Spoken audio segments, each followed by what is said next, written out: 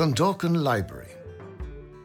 One of the most attractive buildings found in the village is Clondalkin Library, which was designed by T.J. Byrne in 1912.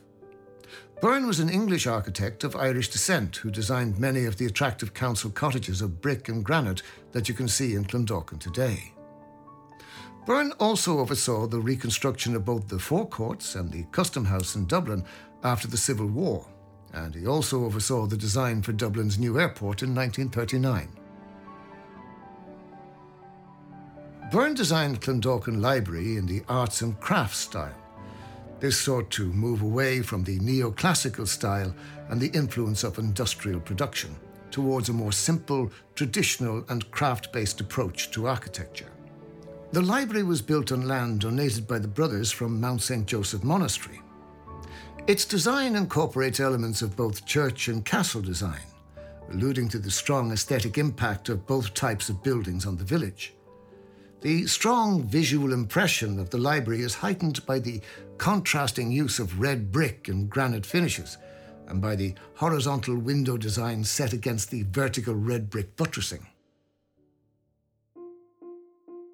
The library was founded by the Carnegie Trust, which was responsible for the building of thousands of libraries around the world at the turn of the 20th century. Of Scottish descent, Andrew Carnegie had amassed a huge fortune in the steel industry and the railroads in America. Upon making his fortune, Carnegie became involved in many philanthropic activities, including library building. The first libraries were built in communities in which Carnegie had a personal interest, such as his hometown in Scotland in 1883. But as his fortune burgeoned from the late 1890s, he extended his library-giving program both at home and abroad.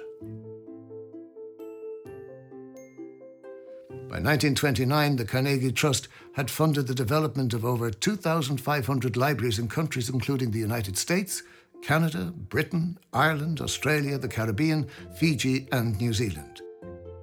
Carnegie donated over £170,000 to the building of 80 libraries in Ireland, 62 of which still survive today.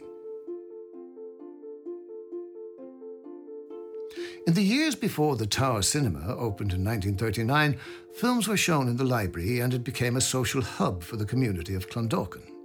In 1970, the library was refurbished by Dublin County Council and opened on a full-time basis. It now has over 25,000 books on its shelves, and it is still an important part of life in Clondalkin.